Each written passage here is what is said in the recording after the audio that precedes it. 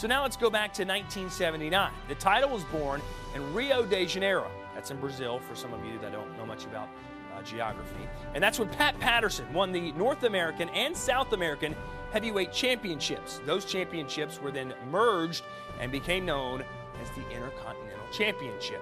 Hence, Pat Patterson was our inaugural champion. Now, Patterson's legacy is largely attributed to the fact that he was the first Intercontinental Champion, and that made him a first ballot WWE Hall of Famer as he was inducted in 1996.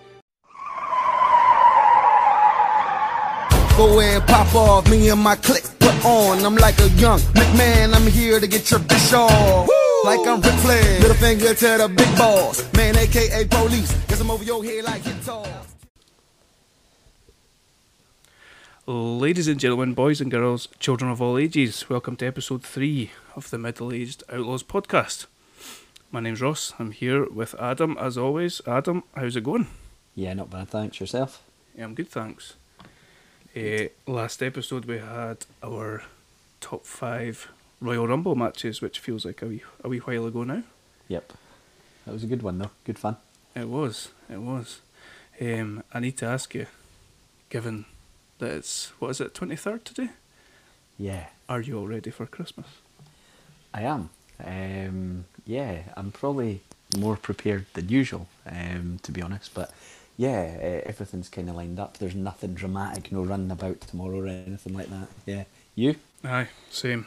I think with the current circumstances, we've probably been organised or getting organised for a while, so. Yeah. But then something will rear its head tomorrow, I'm sure. Yeah, probably. Yeah.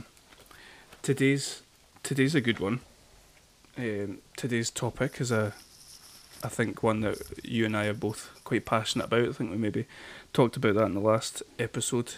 Yep. Top 5 Intercontinental Champions. Yep.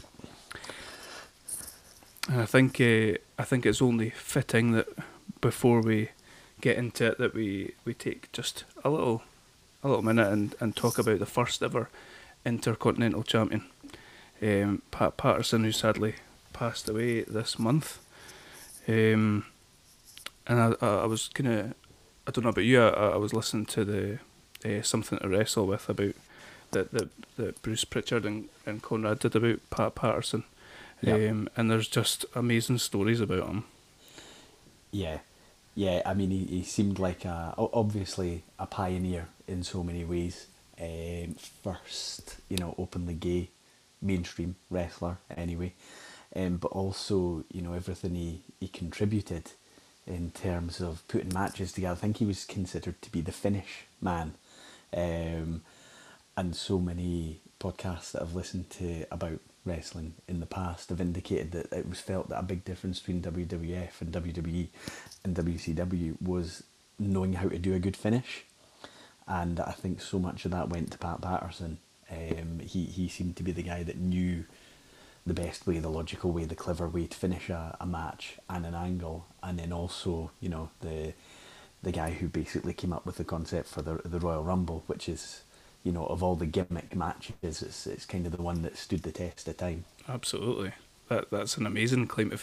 Put aside all the other things you've said, but just that itself is an unbelievable legacy to have left. And like something I was reflecting on is as Attitude, mainly Attitude Era, being teenagers when during the Attitude Era, without all these different podcasts and kind of behind the scenes things that you get, we would probably know Pat Patterson as one of those idiots that him and Briscoe, one of the Stooges. Yep.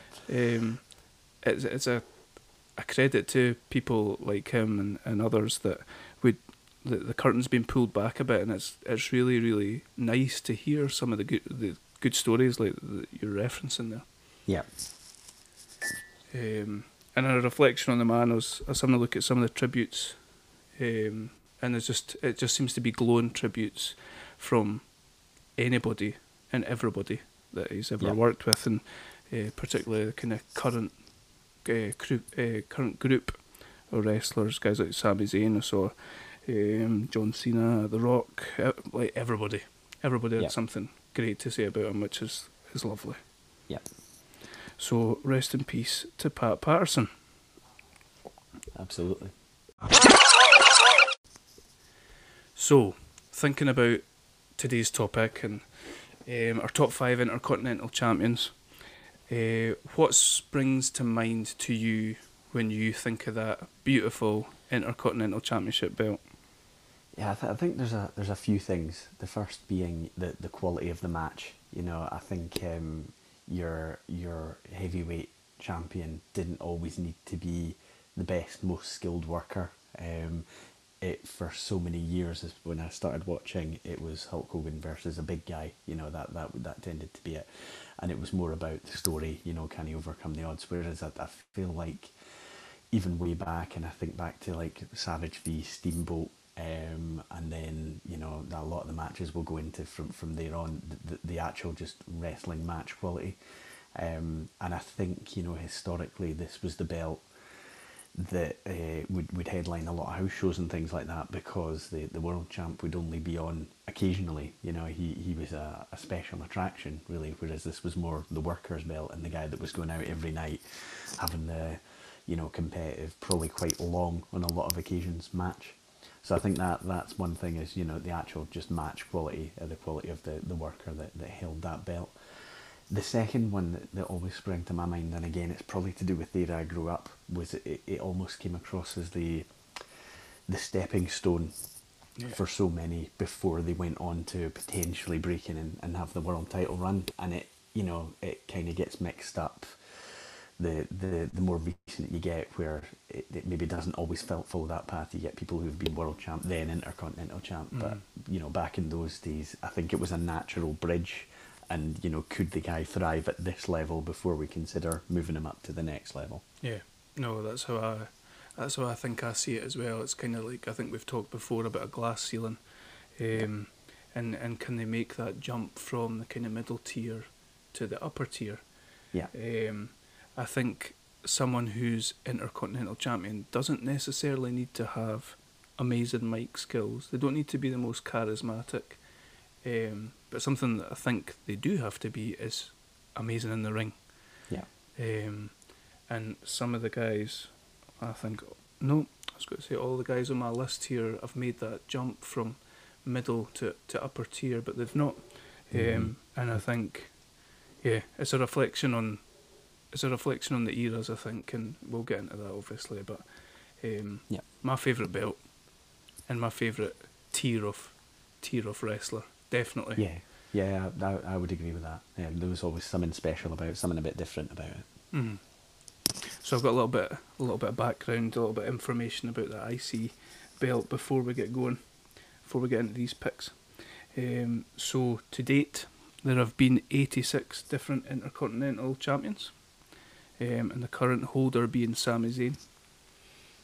Although if you've read any sort of Christmas-related SmackDown spoilers, that may change on Christmas Day. Pedro Morales held it for a record total of 619 days. Wow, that's quite an incredible reign. Yeah. But the man with the longest uninterrupted reign is the Honky Tonk Man, and that was an uninterrupted reign of 454 days. Impressive. That is impressive. I wonder how many times he wrestled during that 454 days. The shortest reign belongs to, who do you think? Do you have anyone in mind? I'm trying to think when I was doing my research whether there was any that popped out as having a particularly short reign, but I can't remember if I saw any or noticed any. This one, I didn't know this, but this did come up when I was doing my... relating to one of my picks, but it belonged to Dean Douglas, who held it for 13 minutes in fairly controversial circumstances. He was awarded it in the first place, but we'll get into that, I'm sure. Yeah. Only one woman has held it to date. Ninth wonder of the world, of course, China. Youngest champion to date, Jeff Hardy at 23, and the oldest is the Nature Boy himself, Ric Flair, at 56. I wonder when that was. Well, it must be a few years ago now. Be a good, 14, 15 years ago. Yeah, probably. At least. Yeah. So yeah, it's a illustrious, certainly an illustrious title. Yep. To say the least. So, are we ready to go? I'm ready. Cool. Okie dokie. So, top 5 Intercontinental Champions. Do you want to start us off and hit me with your number 5? Absolutely. So this, as I mentioned to you a few times, this took quite a bit of whittling down. Obviously, the number of champions you mentioned before, and quite a lot that I thought were worthy of being included. And then I think originally I noted something like 16, then got it down to 12, then I think 8 from there. So yeah, my number 5 is Edge. So he's had 5 championship reigns. The first being when he won the title 24th of July 1999, and he beat Jeff Hardy to win the belt just in a house show in Montreal. So Wow. obviously, it was probably special for him being close to where he was born and raised. But it was a little bit of a throwaway, to be honest. So when I was looking into this, I thought, yeah, he won it then, but that wasn't really the start of his run. Did he drop it after winning it at the house show? Yeah. He lost it really soon after. It was basically a throwaway. And I didn't, when I was looking at it, I thought, I'm not really counting it as a reign, if you know what I mean. Mm-hmm. You know, he's won it and then dropped it pretty much immediately. And then I felt like the actual, he then went on to focus on his tag team again with Christian, which wasn't done by that point. But so what I've kind of noted as the first proper run was actually started on the 19th of August 2001 at SummerSlam, where he beat Lance Storm. Nice. Now, did you watch that match? I did. That would be a good match, was it? Yeah, it was, and I've always been a big fan of Lance Storm. He's not the best talker, but he's kind of funny in a self-deprecating way with that. Absolutely, yeah. The whole kind of if I can be serious for a moment, Yeah. all that kind of stuff. So again, we talked at the start about match quality. And that a lot of this ties in with the quality of worker you've got to go up against. But what I found when I was watching some matches and looking into this is he's beat Lance Storm, and then you've got the jealous Christian character who's is this the greatest wrestler of all time, Christian? It is Captain Charisma. Okay. And I'm sure all of his peeps were loving the rivalry that he had with storyline brother Edge. And it then he gets into basically a trade in the belt back and forth with Christian, which, given the fact they team together, they obviously know each other so well, that the quality of some of these matches is excellent too. And there's a ladder match that I would particularly point out from No Mercy 2001, which is an excellent match between the two. I think this, again, another thing we referenced at the start, we talked about it being almost the prove it belt. Go out, have your matches, but we want to, obviously you're going to get a bit more interview time, you're going to get a bit more mic work just through being in the role. And he thrived. I mean, Edge became a headliner so soon after his kind of Intercontinental run, and he, to be honest, he squeezed 5 reigns into quite a short period of time. Yeah, absolutely. He actually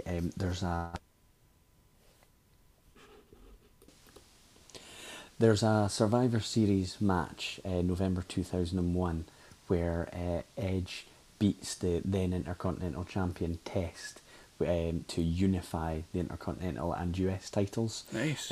Which is, Test's quite limited in terms of his... Excuse me. Is he going to be on your list? Excuse me. As a card-carrying member of the Testicles fan club, I am insulted at that. But it's for what it is, and the sort of the glory of becoming this dual champion it feels quite important when you're watching it, which is always the kind of thing I would look for. And again, you know, when we go to this kind of era, which is, you know, the sort of tail end of Attitude, they're still in a scenario where, you know, belts are dropped and picked up quite frequently. Some of the people I'll talk about a little bit later on, it wasn't really the sort of yo-yo title runs, but it certainly felt like the springboard for Edge. And, you know, everything he went on to achieve thereafter. I mean, he's actually, found this out when I was looking up on it, he's actually technically the most decorated WWE star of all time. Wow. He has more overall belts than anyone's ever had. That's amazing. And, you know, I suppose when you take into account his run in tag teams with Christian, I think he also won tag gold with Rey Mysterio at some point as well. Yep, and Hogan. And then, yes, yeah, that's right. But he's also, you know, had multiple world title runs, both versions of the belt. And it felt like that whole run was what I think. He also went into a feud with Booker T just after it, and, you know, they just fed off each other really well. And I just get the feeling around that time, the sort of last period of his run with Intercontinental belts is probably the point where Vince McMahon was thinking, wait a minute, you know, this guy's ceiling is a little bit higher than we thought originally. Because I would suspect they maybe thought, yeah, you know, he'll be the star of the team when it ends, and he'll be a good, you know, steady Intercontinental level guy, but ended up winning so many world titles. So yeah, he's my number 5, Edge. Thoroughly enjoyed watching back some of his matches. I don't know if it's a little bit of a loss. It's sort of that gap between Attitude finishing and Ruthless Aggression just sort of kicking off. And you get the changing of a lot of the workers, and you get a lot sort of more technical workers coming in, which is great for someone like Edge to work with and feed off. So yeah, Edge is my number 5. Great pick. I like that. Was that just thinking about when he picked up the belt and then when he was feeding with Chris, that roundabout he won King of the Ring at the same time? It was, yeah, shortly after, because it all rolled into Christian's heel turn and all that. Yeah, and just the jealousy angle, and you know, then leading to childish tantrums and things like that. And a lot of the tail end of that was around the time that they were having the invasion angle as well. That's right.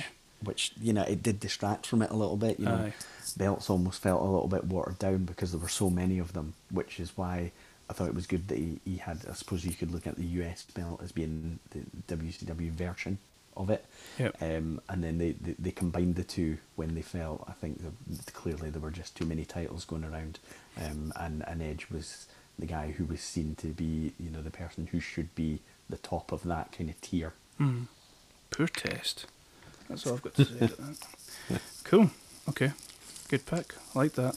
I'm really glad that you picked Edge, because it's not somebody that I've got on my list. He's an honourable mention for me. Okay. So yeah, nice one. So my number 5 is a guy that you might have heard of, Shawn Michaels, the Heartbreak Kid. Okay. So I have him as my number 3. Okay. Cool. So okay, cool. So I'll tell you why. This was difficult. Do you know, I was maybe going to leave Michaels off my list. Absolutely nothing to do with his in-ring quality. Everything to do with the type of person that he appeared to be. Yeah. Round about the period that he held the belt. So he initially won the belt on a Saturday night main event, beating the British Bulldog. And this must have been not that long after the barber shop incident. I think he pushed on from the Rockers for a while. They stuck the IC belt on him, and he traded it back and forward with Marty Jannetty. But there's only, I mean, realistically, when you're thinking about Shawn Michaels and thinking about the Intercontinental Championship, there's only really, if you're thinking of one match, there's one match that kind of defines his 3 reigns, and that's That's a WrestleMania 10 ladder match. Yep. He ended up relinquishing the title. He relinquished his title twice. Yeah. That's how much of a dick he was. Yeah, he did it with a world title as well. He didn't lose his smile this time. He just got his ass kicked by people that he wound up in a bar. That's the second time he relinquished it. First time, I don't know why he gave it up the first time, but the first time it led to Razor winning the vacant belt, and then Shawn returning and saying, "What are you doing? I'm the champion. I'm the Intercontinental Champion." So they had that absolute, just groundbreaking ladder match at WrestleMania 10, which I think we've spoke about in the podcast before, but always happy to go back and watch that.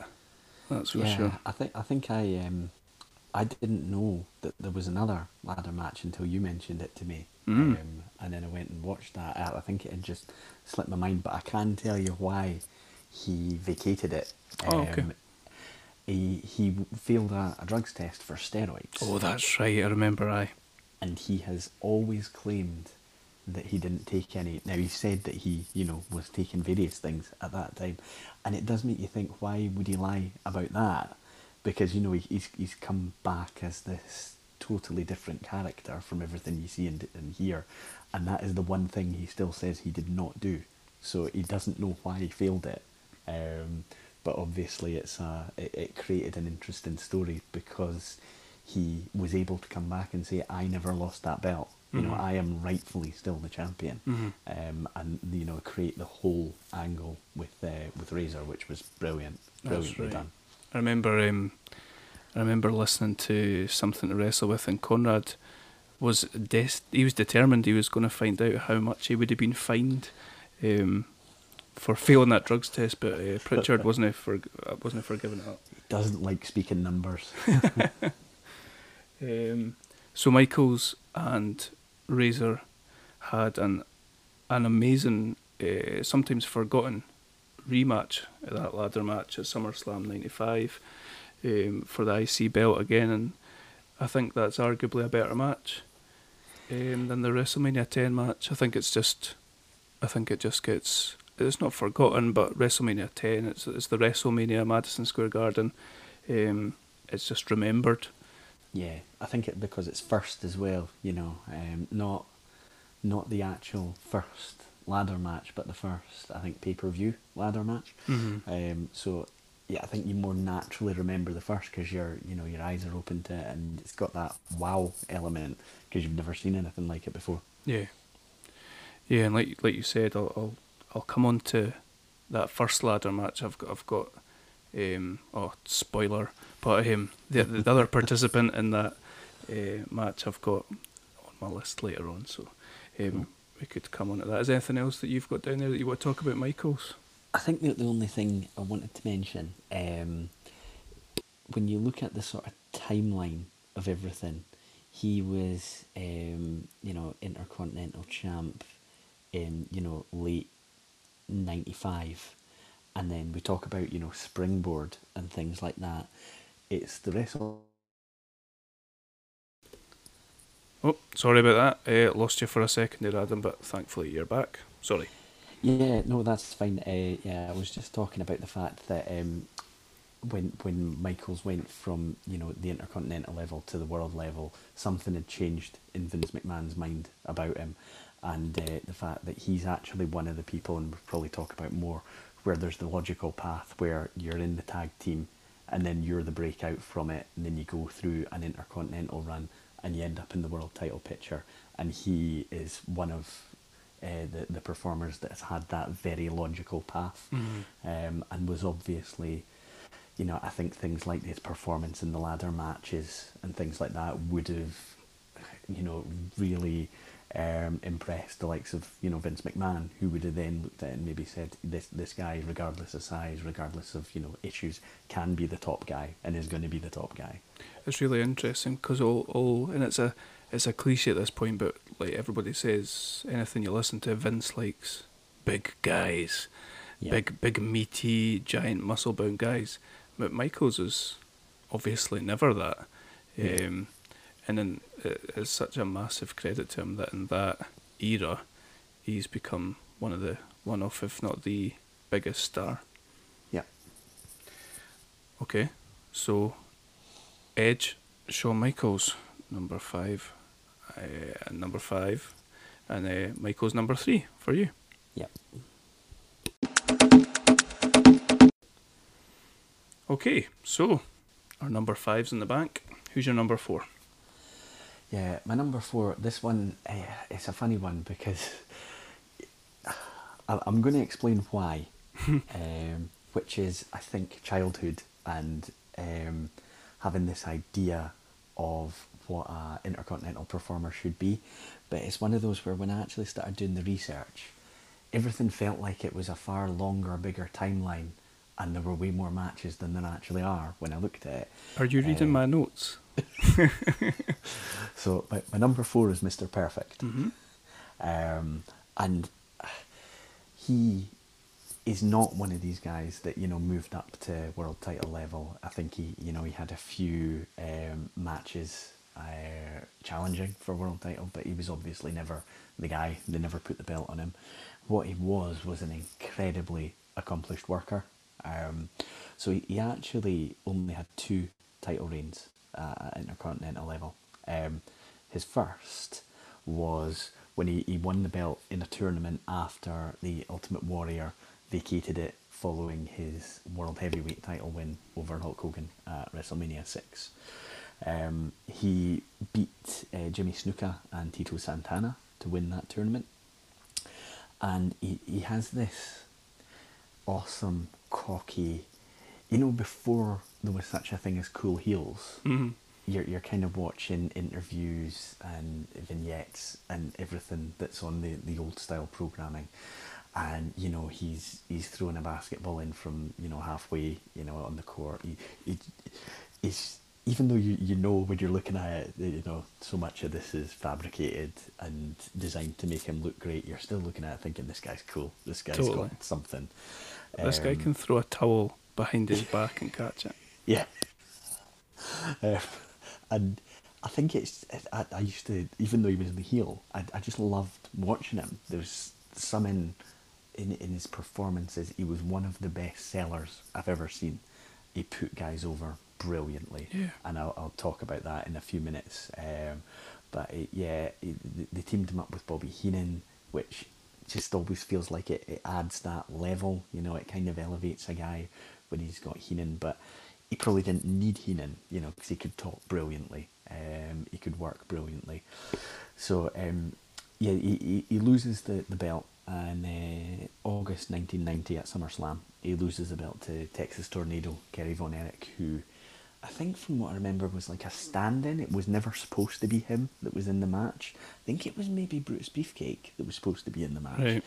And they had to change it for whatever reason, so the Texas Tornado gets the shot. That match, I was really looking forward. I was loading that up. I should say Mr. Perfect's my number 3 on my list. So I watched that match, and I was really looking forward to watching that match. And then you'd opened a packet of crisps, and it was finished. Yeah, and it was almost a squash. The only sort of saving grace is obviously you're wanting to make Tornado look good, look strong, and the sell job by Perfect is really good, but also you didn't come out of it thinking he couldn't beat him in a rematch. You came out of it thinking that all happened in such a whirlwind, and that was probably the idea, that he's been taken by surprise. And it didn't really take the gloss off him an awful lot, even though he loses. But also he makes Tornado look really strong. So yeah, that's how he lost the belt. And I've got December 15th, and it's just a episode of Superstars. He regains the belt from Texas Tornado, and then this is sort of what I was touching on previously when I was talking about in my mind. It's so much more, and there's so many matches and things like that, but there weren't really. So I've got a couple of notable things where he's got a WrestleMania 7 match with the Big Boss Man. Big Boss Man, another, I think he's like a really good worker that maybe goes a little bit unnoticed, because for a big man he was really athletic and, you know, could jump around, could bounce around and things like that. But again, there's a really good selling job that Perfect does to make Bossman look good. Ridiculous. He's taken all these bumps, and no wonder the poor guy had to retire early. I've got written down here, this match against Bossman, I've actually written down selling machine. He's just putting him over like nobody's business. Yeah, he does a great job.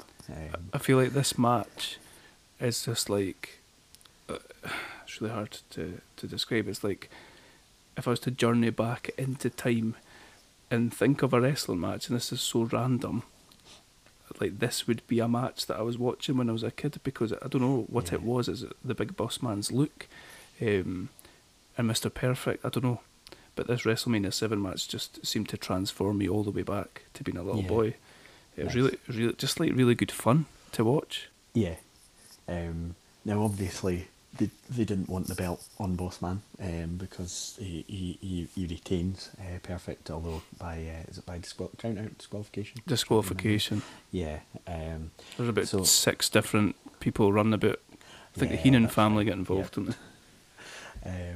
And then, you know, the sort of the one that always stands out to me, the iconic one, is where he goes on to lose the belt, and that's SummerSlam 91. Loses the belt to Bret Hart. So Bret Hart, who you've already given your spoiler, you know, I'm going to be able to go into a little bit more detail later on as well. But I felt like that was two brilliant workers. And if you ever hear any comments by Bret Hart talking about Perfect, I think he's one of the favourite people he's ever worked with, because he made everything look great. Really? But he wouldn't hurt anyone. You know, everything was so safe that Perfect was doing to him, but looked good and looked real, which is, you know, the epitome of a good worker in the ring, is that you can make it look real, but it's, you know, not going to hurt a fly.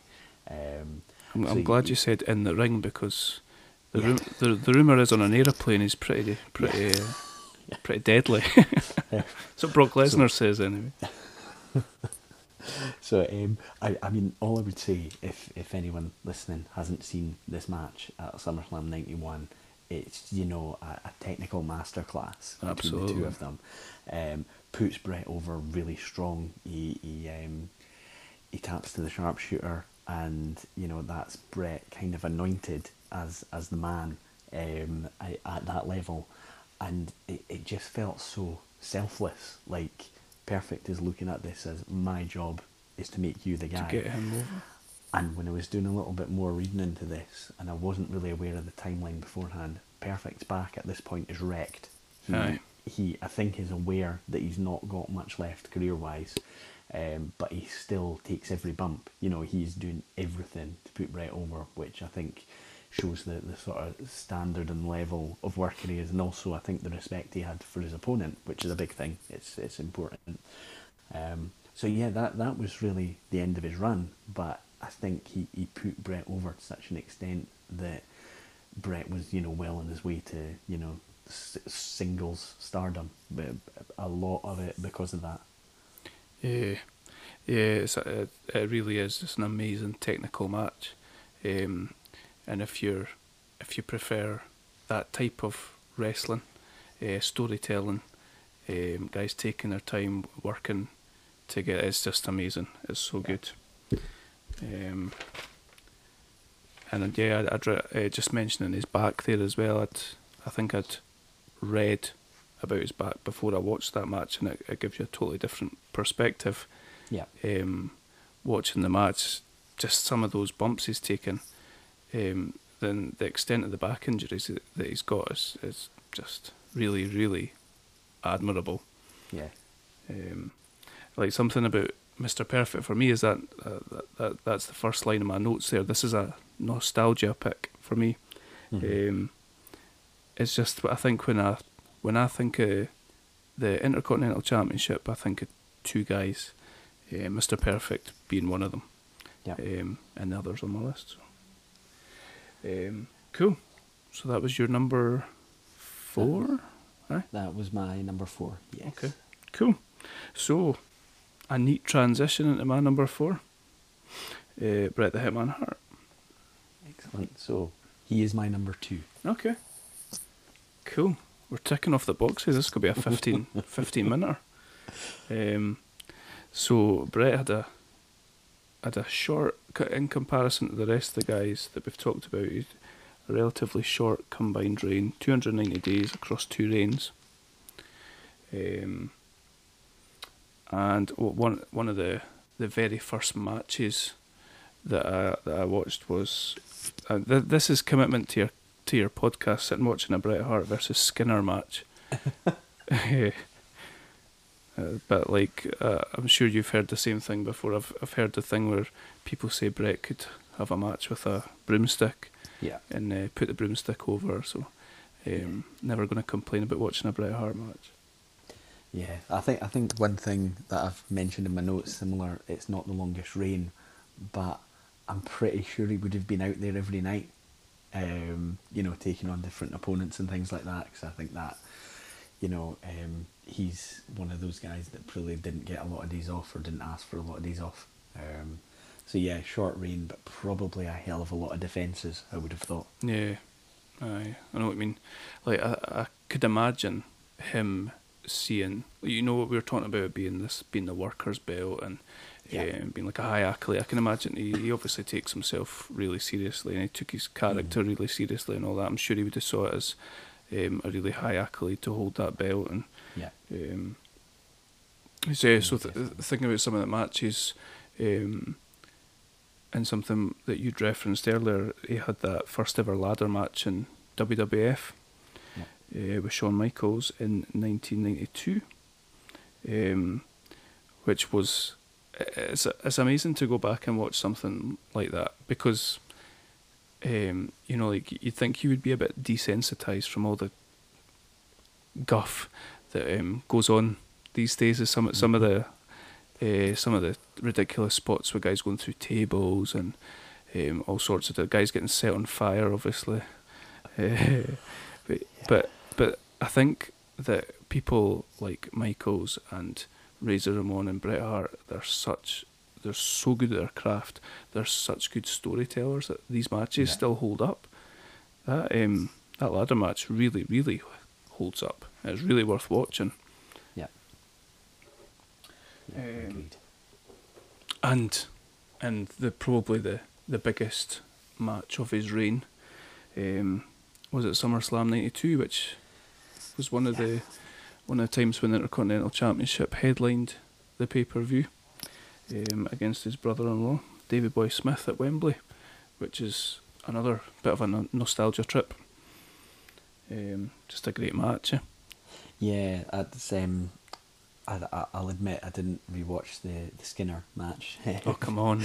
But I did rewatch this one, and you're talking about a full Wembley Stadium, and it has a big match, big event feel to it, and if everyone is there to see Bulldog win it, popular as Bret was in Europe,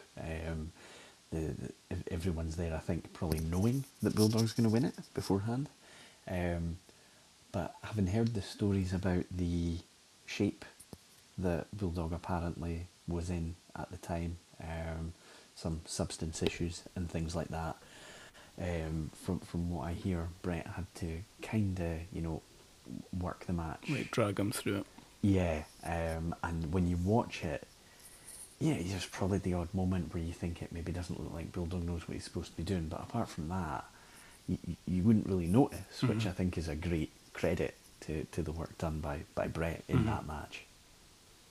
He's just an amazing wrestler. Got a lot of time for Bret Hart, and it kind of saddens me that I see people kind of taking the mickey out the way that he approach. Like looking back in retrospect, people kind of laughing about the way that he approaches himself and approaches his character and all that.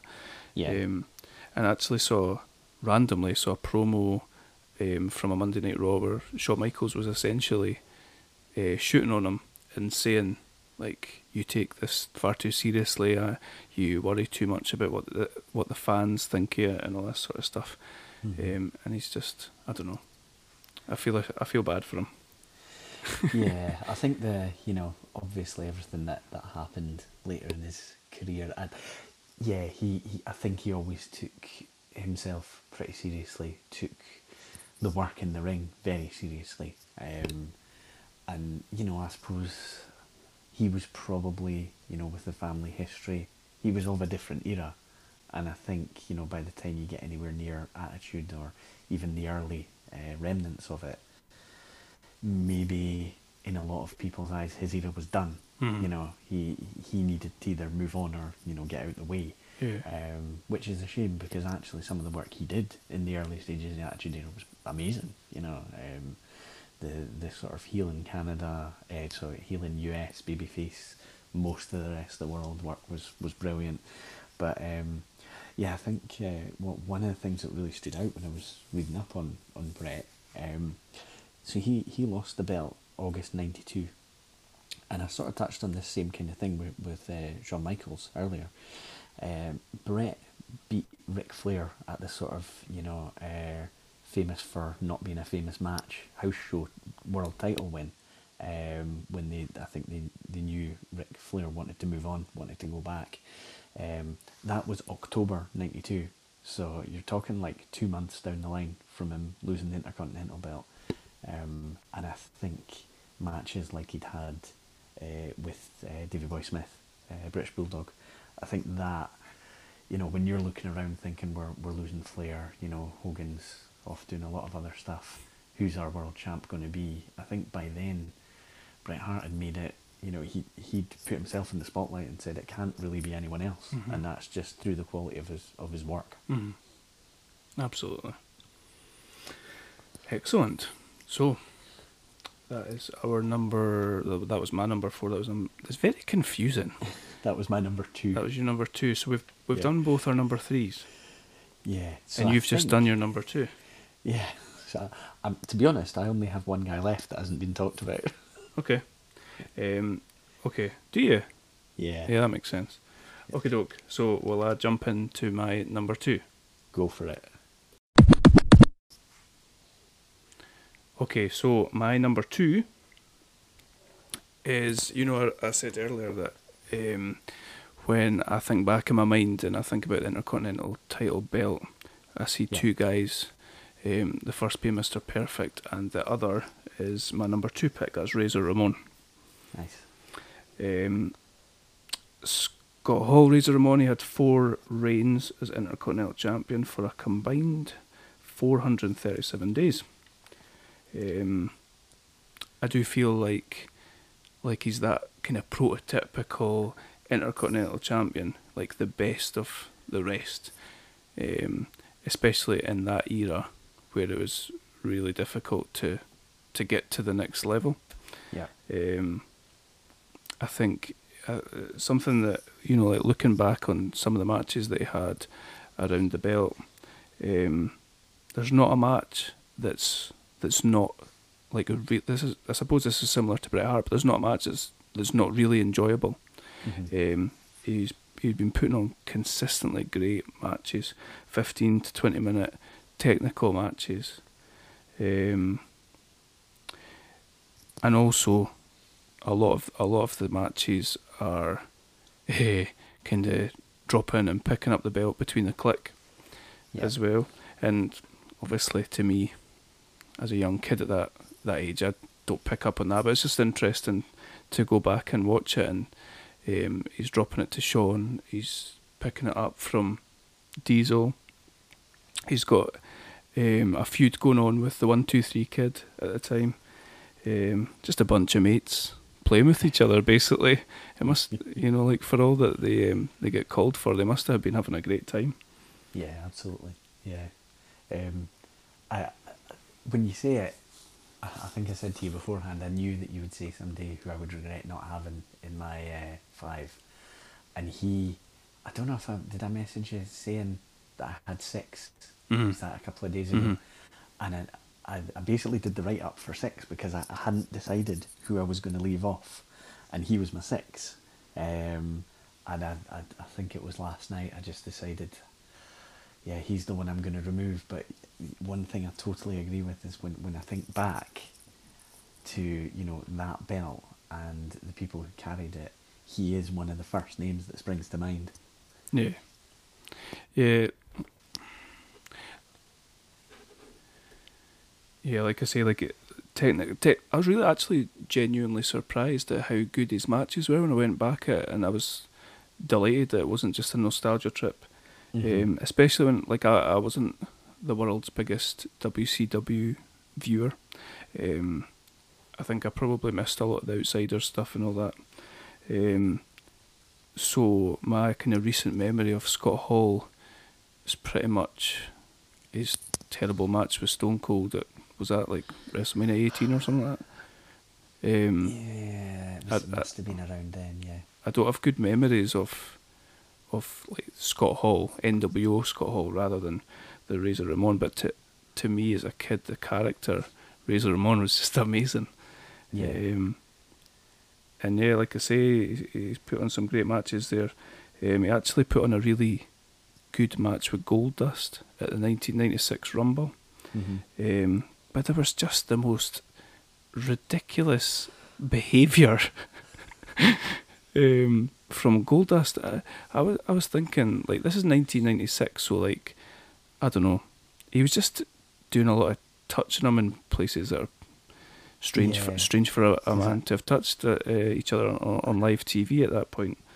I did hear, I assume it was after this, but there was definitely a point where Razor asked not to be in that feud anymore. Is that right? And I think he just felt really uncomfortable, you know, which you can understand if I mean, at the end of the day, you're a performer, and if that's maybe throwing you off your game, or if you can't, you know, focus on getting the match through the match the way you would want to, maybe you just have to hold your hand up and say, I just don't want to do this. Do you know what, I was I think at this point Vince was still in commentary in 1996, and he's like putting Goldust over and all that. I was thinking, what is his gimmick supposed to be? Yeah. Apart from it having some sort of kind of vague link to him being some sort of producer or director or something like that. Like, yeah. What is he supposed to look like, an Oscar? I think so. And then I think they always come back to the word androgynous. And I don't know if maybe he was just seeing what boundaries they could push, you know, and seeing how far they could take certain things. One thing I always wondered about Scott Hall, and I'm keen to get your thoughts on this. For me, he had everything that you need to be world champion, but he never was. You know, I don't think he ever was in either company, actually. But he had size, he had charisma, he could put on a match, very high quality matches. He could talk, you know, he kind of had everything. I just wonder if it was maybe the substance issues, that if that was the bottom line and why he never managed to get to the next level. Yeah, I don't know. Something that's crossed my mind as well. And when they very first introduced him, I know that he went almost straight in to he was involved with Macho Man and Jake Roberts. Yep. I think he got involved in a title match or something like that. So they obviously had high hopes for him. Him being 6'7", probably just thought, "Whoa, get him right in there." Yeah. But nah, I know I kind of thought that myself. It's a shame, because I think he deserved to be given that opportunity, but maybe he was given that opportunity and threw it away, who knows. Possibly. I mean, I don't think his issues were quite as obvious and bad when he was in WWF as they became later on. I think, don't get me wrong, I think there were always some problems there, but I think things maybe got out of hand when there wasn't that sort of tight control anymore. Yeah. What, in WCW? Because I've just got to imagine that if you turned up in no fit condition in WWE, you're not going on, you know. Whereas I think in WCW, I'm not saying he wrestled matches, but I think he maybe was on screen when shouldn't have been, put it that way. Yeah. Something that was really odd but classic WWF, I suppose, At SummerSlam '94, he fought Diesel for the IC belt. And in Diesel's corner was Shawn Michaels. I think they were tag team champions at this point. In Razor Ramon's corner was Walter Payton. Wow. The running back for, I think, I want to say Steelers. I don't know who I'm Walter. not too sure. I mean, I know that there's the award named after him, but I'm not too sure. You know, the Walter Payton Man of the Year. That's award. right. But yeah, I'm not too sure about who he played for. But yeah, that's pretty random. Something that was really interesting about it, going back to Bruce Pritchard's podcast, he was saying that backstage, Shawn and Razor and Diesel were stood around planning the match out, and Peyton was there as well, and they were talking about this spot followed by this spot, blah blah blah, and Peyton had said to them, "That doesn't make sense. You've said you're going to do that, and you're going to do that," and they said they didn't know, like they didn't know what he was talking about. And when they'd went back and they'd realised they'd made a mistake, and he was taking it all in, which is just a pretty cool little anecdote. He's obviously used to getting his head around playbooks and all that sort of stuff. Mm-hmm. Yeah, that's pretty interesting. Maybe the writers' room needs to branch out into some actual sport and Get Le'Veon Bell in the writers' room or something like that. Maybe just pick out where things maybe aren't logical. You know? That could take a while. Excellent, cool. Shall we run down some honourable mentions before we reveal our top picks to each other? Yep. Cool.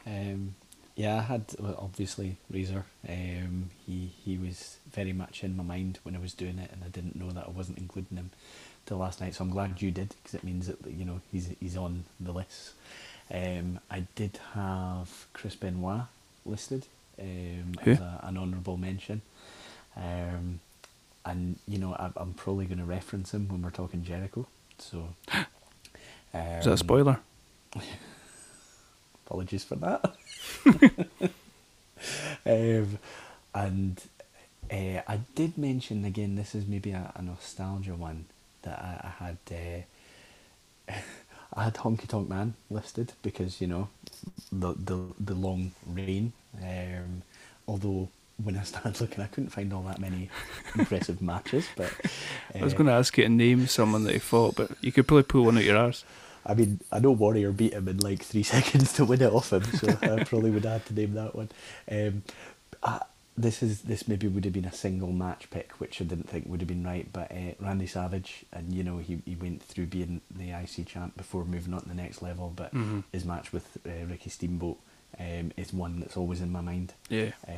I thought you might have dropped him in there. I know you're a big Savage mark. I wasn't sure. I think I am, but I think one of the things I was trying to do, and it's not foolproof on the list, but I was trying to think of guys that when I think of their name, I associate them more with the Intercontinental belt than the World belt. And I probably associate Savage more as World Champion than I do as Intercontinental Champion. That's totally fair. Yeah, so yeah, there's just a few guys. When I had the list of about 16 originally, there were some that were a little bit easier to take off when I properly thought about it. And I just thought, well, what did they really do, or what did they really achieve from it? Where did it take them anywhere, or was it just I think you do see a lot of guys that's just their level, and they've maybe held it a few times, but nothing really came of it. So yeah, there's just a few names from me. Cool. I've got a few here. So Benoit, like you said, Benoit had 4 reigns, and I'm sure we'll talk about him. Yeah. The Miz, probably not an unpopular pick, but just from little bits and pieces I'm not a huge Miz fan or anything like that, but just from little bits and pieces that I've seen about him, the way that he talks about the belt, it kind of reflects the feeling that I think that you and I have about it, and that maybe guys from previous years have had about it. Yeah. Kurt Angle only had the 1 reign, but I think I actually was surprised at that, and I expected him to have had more reigns than just the 1, but I think he probably challenged for it a lot, and was in and about probably matches that we're going to talk about. The Rock, Triple H, Stone Cold, Christian, Jeff Hardy, Dolph Ziggler. Yeah, I think you've named two guys that, see, when I just looked on the history, of the belt to get an idea in my mind of some of the guys we'd be looking at, I think Dolph Ziggler and The Miz, they both had their name next to it quite a few times when you looked at it. The Miz had 8 reigns. Yeah, which is impressive. And they're actually both, I quite like Ziggler, and there was someone, I think it was somebody from work that I was kind of having this debate about, everything he's asked to do, everything he does, he actually does really well.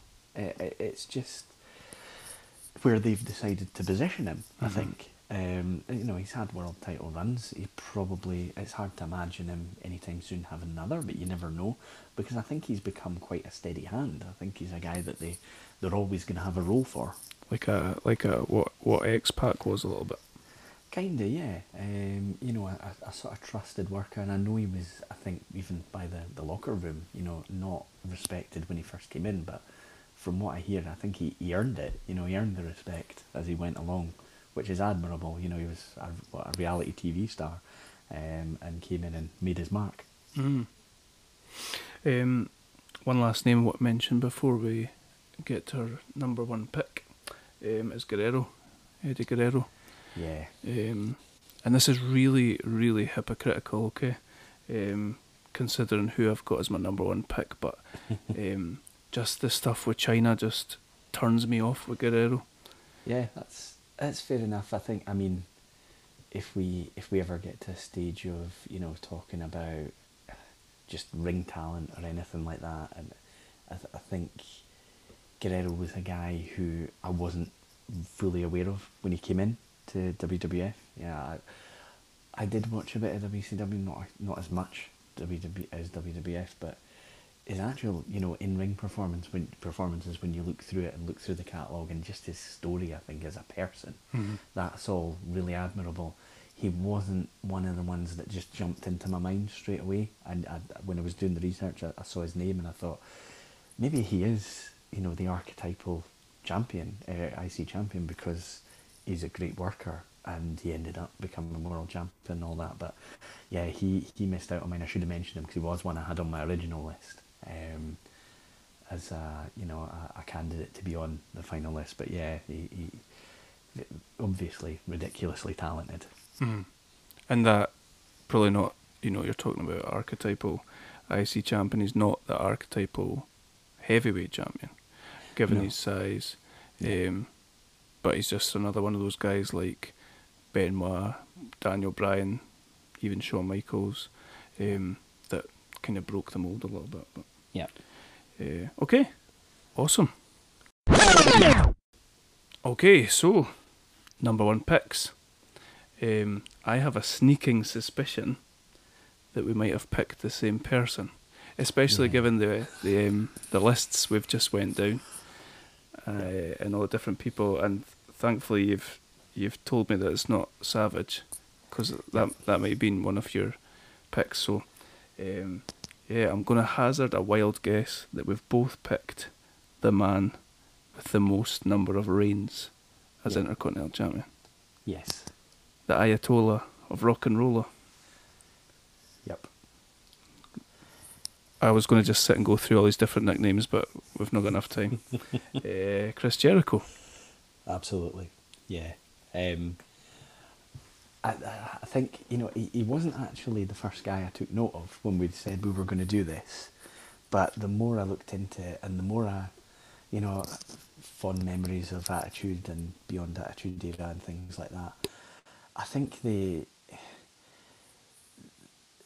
more I looked at it, the more he became the standout. And, you can see the most title reigns, 9 Intercontinental Championship runs, which is amazing. And he always had a storyline, and he always had great matches. He always had charisma. He, I think, to be honest, had to prove it. Going into WWF, I think he had the hot intro with The Rock, interrupting The Rock, the countdown clock, all that awesome stuff. And then he did fade a little bit, and I think he kind of was able to build himself back up using the Intercontinental Championship. Yep. And he's also a guy who, he got to world title level, but it never really felt like his career was on a downturn because he went back to Intercontinental level. It always felt like he was in some sort of important angle. And I feel like the title can elevate the guy, but it can also go the other way. And at times, you know, we can talk a little bit about the runs and the years that he's had the belts. I think he at times was bigger than the belt, and he maybe made it seem more prominent again, because it's not a title that always feels as important as it did when we were kids. Yeah, I totally agree. And this is a more general thing about Jericho, but it's not the same guy that's held the belt all those different 9 times. Yeah. It's a different character every time. And that thing that you were saying there about him getting himself over, kind of regardless, harks back to his time at WCW when basically, I don't remember where I've read this or heard this, but they basically didn't have anything for him, so he just went out and started doing things himself and getting himself over. I think this was round about when he was in the kind of cruiserweight division, and he started listing all the various holds that he could put on people, and that was all him himself, and he was asking for stuff, and they didn't have anything for him, so he just did that. But that's obviously, you know, like that's before his Intercontinental Championship days. But like, even if you were to put aside the character, the matches that he's had whilst either competing for or holding this belt are just amazing. Yeah. And like I said, that's putting aside his character. He could be a terrible worker, and he would probably still be on this list, because of his ability to on the microphone and with different people. And I said about Guerrero and his work with China kind of puts me off, but with Jericho, I've heard it say that he kind of took it as a challenge to get her over. Yeah, and yeah, I mean, pretty much everything you've just said. The he's created so many characters. Even when you look through his Intercontinental runs, like you said, it's not the same guy winning it time and time again. It's a different character so many times. But one of the things I was looking at this, I think maybe when we do these, you think of who your most fun guy is to actually research, and that tells you something. Because you're enjoying all these matches, and you find so many that you could actually watch through. And you know, we talk about some of the guys he worked with in these runs, and you know, Benoit, Kurt Angle. He made it work with China. It's not, you know, I'm sure the position or the opponent that he would have wanted, but so much with Benoit that worked so well. And then even in the sort of later times, he's got matches with good workers like Christian and Rey Mysterio and people like that, where it just great quality matches. Yeah, and always seeking to get someone over, I think, as well. Yeah. And when, like, you know, you're running down the list there and you're going through the years, from Angle and Benoit around about 2000, RVD 2002 kind of era. Yeah. Forward a couple of years, Christian. Forward 4 more years, Kofi Kingston. Yeah. Rey Mysterio. Like, he's working with different guys, younger guys, and getting them over and selling. And yeah, it's very. He's certainly not one of the guys that you feel is going into business for himself or anything like that. No. And I think the last time he held it was around about that 2009 time. Yeah. And just in isolation, that's about 9 years. I think he's been involved in the kind of IC picture there. In isolation, that's an amazing career. Yeah, and you know, you sort of referenced what he did before, coming to WWE, and there was a Eric Bischoff podcast I was listening to, and he's not, you know, the easiest to listen to. He's comes across as a bit bitter at times, and maybe trying to take the praise for everything that went right. But he was talking about Jericho, and he was saying he actually said, I would love to sit and be able to take credit for anything he did, but I can't, because it all came from him. It was all his ideas, and he was trying everything to get a prominent storyline of some kind. But it never came across that cared is the wrong word. It never came across that he was overly invested in who won. He just wanted a proper story, and and that comes across as well when he's landed in WWF and he's got, you know, all these brilliant opponents to match up against. There's these excellent stories that are going on throughout all of them, and you know, one of the things that I'm sure we would speak about was the WrestleMania 3-way match between him, Angle, and Benoit. Yeah.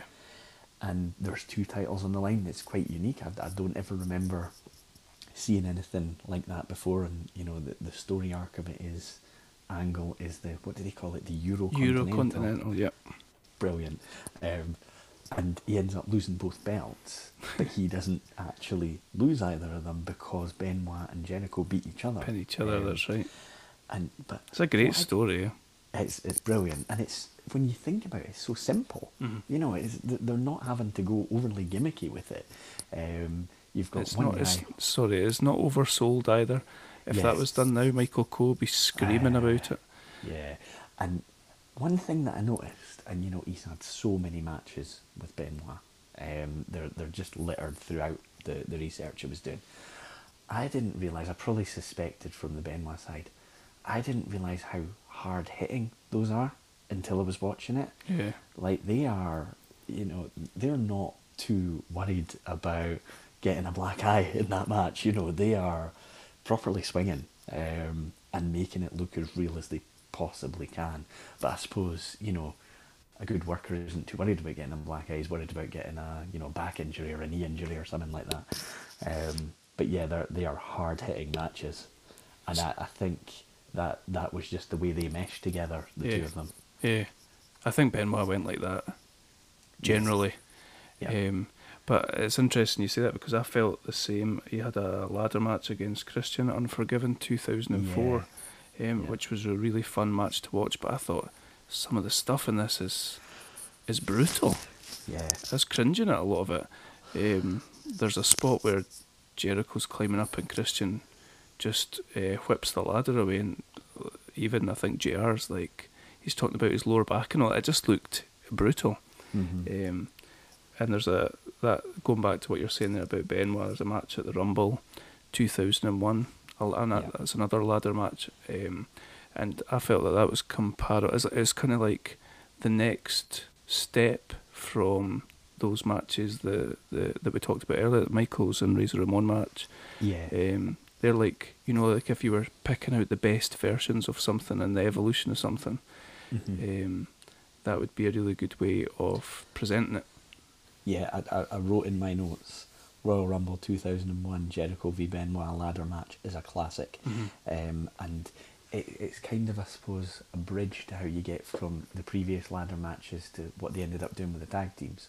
But again, the biggest thing, it felt like, or it looked like from the matches and the research, they pretty much feuded for a year, Benoit and Jericho. Yeah. And they must have had, you know, 6 or 7 pay-per-view matches within a 12-month period against each other in one way or another. Yeah.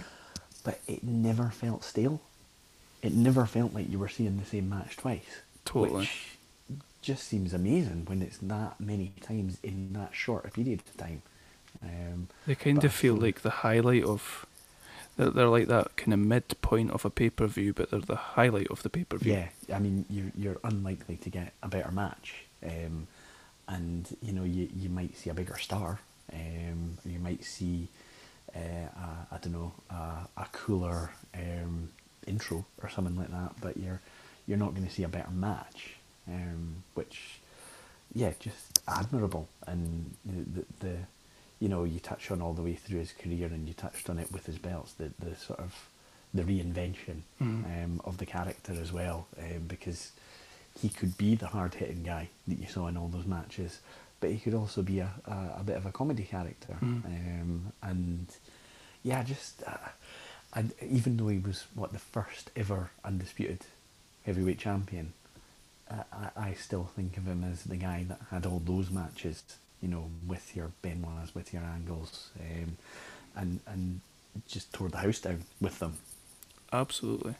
And something about probably getting beyond Intercontinental Championship chat here, but you know, like something about Jericho's is you know, his moveset doesn't contain like a swanton bomb or anything really wild, but everything is kind of a throwback. Him and Benoit and Angle, throwback to putting on good, technical, interesting, fun to watch matches. Yeah. Without needing to go even in a ladder match. I don't find that the ladder matches are littered with, oh my god, ridiculous spots. They're quite logical things that they're doing. Yeah, I think that's the key. That's the word, logical. Because if you are watching something and you put yourself in the shoes of the guys that are in there, and you're thinking, how would I go about that? Is my objective. How would I go about it? Whereas, you know, don't get me wrong, there's a hell of a lot of ladder matches out there that I love that are more spot fests. But everything felt like it had a reason behind it.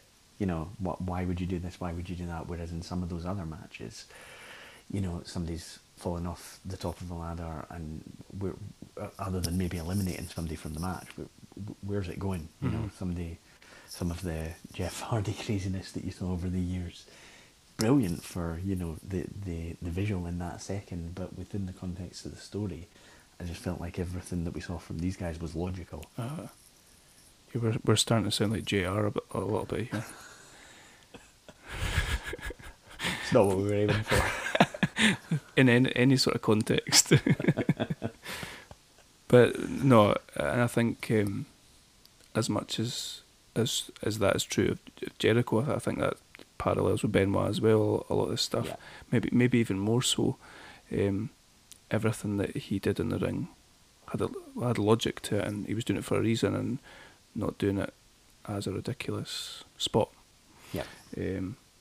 But yeah, do you think Jericho gets the credit that we are giving him here? Do you think he's underrated?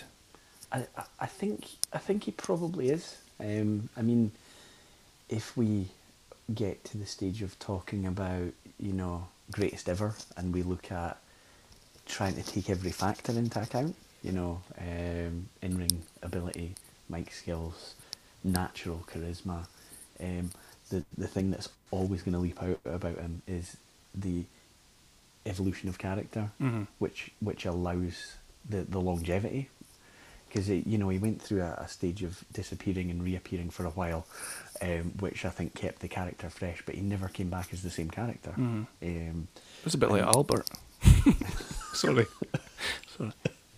But, yeah, I think he's probably, you know, in industry, probably really highly regarded and respected. I think, you know, he's always going to be considered below... You know when people say my Mount Rushmore of wrestling is? Yeah.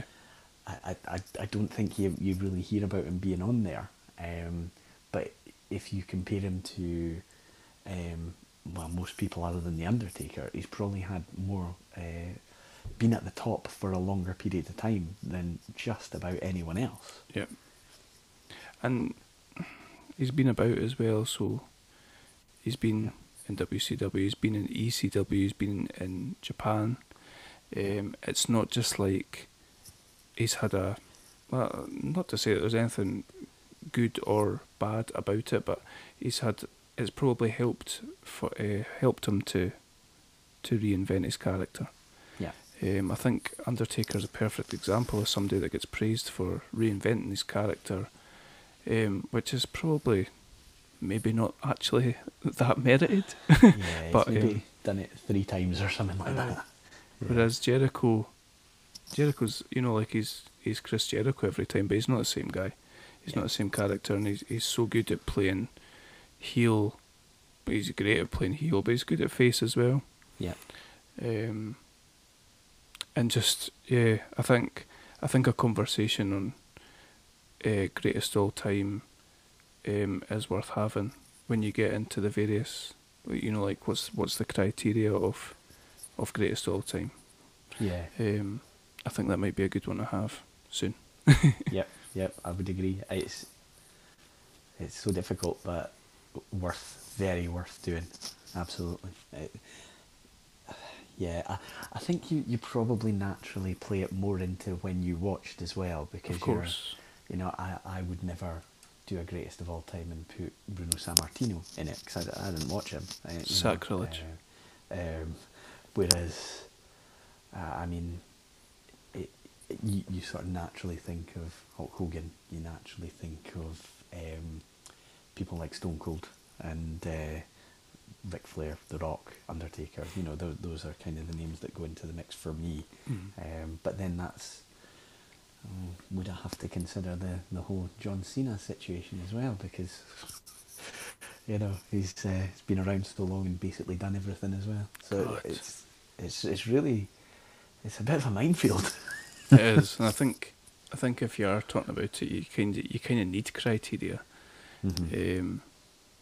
to kind of level the playing field, sort of thing, and like longevity, for example. Like you said, I think you said The Rock there. The Rock has had a relatively short wrestling career. Yeah. Which is actually quite surprising, because when you're watching it, especially at that time, at that Attitude Era time and the Ruthless Aggression Era time, it feels like a long time, especially when you're watching the programme every single week, twice a week. But yeah, he had a short career, and do you take that into account or not? It's difficult. Yeah, we definitely need to map out some criteria for that one. Excellent. Next episode? Can do. Yeah, sounds good to me. Excellent. Right, shall we do a wee recap of our lists then? Hit me with who your top 5 were.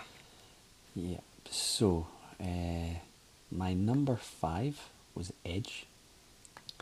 Wait a second, I've just lost my list. You just lost your list. Unintentional, but quite funny anyway. Yeah, so I had Edge at 5, Mr. Perfect at 4, Shawn Michaels at 3, Bret Hart at 2, and Chris Jericho at number 1. Nice. And I had Shawn Michaels at 5, Bret Hart at 4, Mr. Perfect at 3, Razor Ramon 2, and Chris Jericho at number 1. Yeah, so quite a lot of similarities. Did we have 4 that were the same? Yeah. Yeah. Interesting. Unsurprising, really. We're the same age. Yeah, I think we always knew, but I do wonder if that could be quite different when we talk greatest of all time. Mm-hmm. Yeah. We could just call it now and just say Christian number 1. And I need us at some point to do a list he can be on, because he is one of my all-time favourites. Best ever TNA champions. How about that? Maybe no way. Maybe not. Ron Killings. Nah. No, we'll get him in there somewhere. We'll be doing tag teams at some point. We could do best ever the Marty Jannetty of the tag team. I quite like that. So it's maybe one to just bear in mind for future. Ironically, Marty Jannetty would probably struggle to make that list. Oh, I hope he's not listed.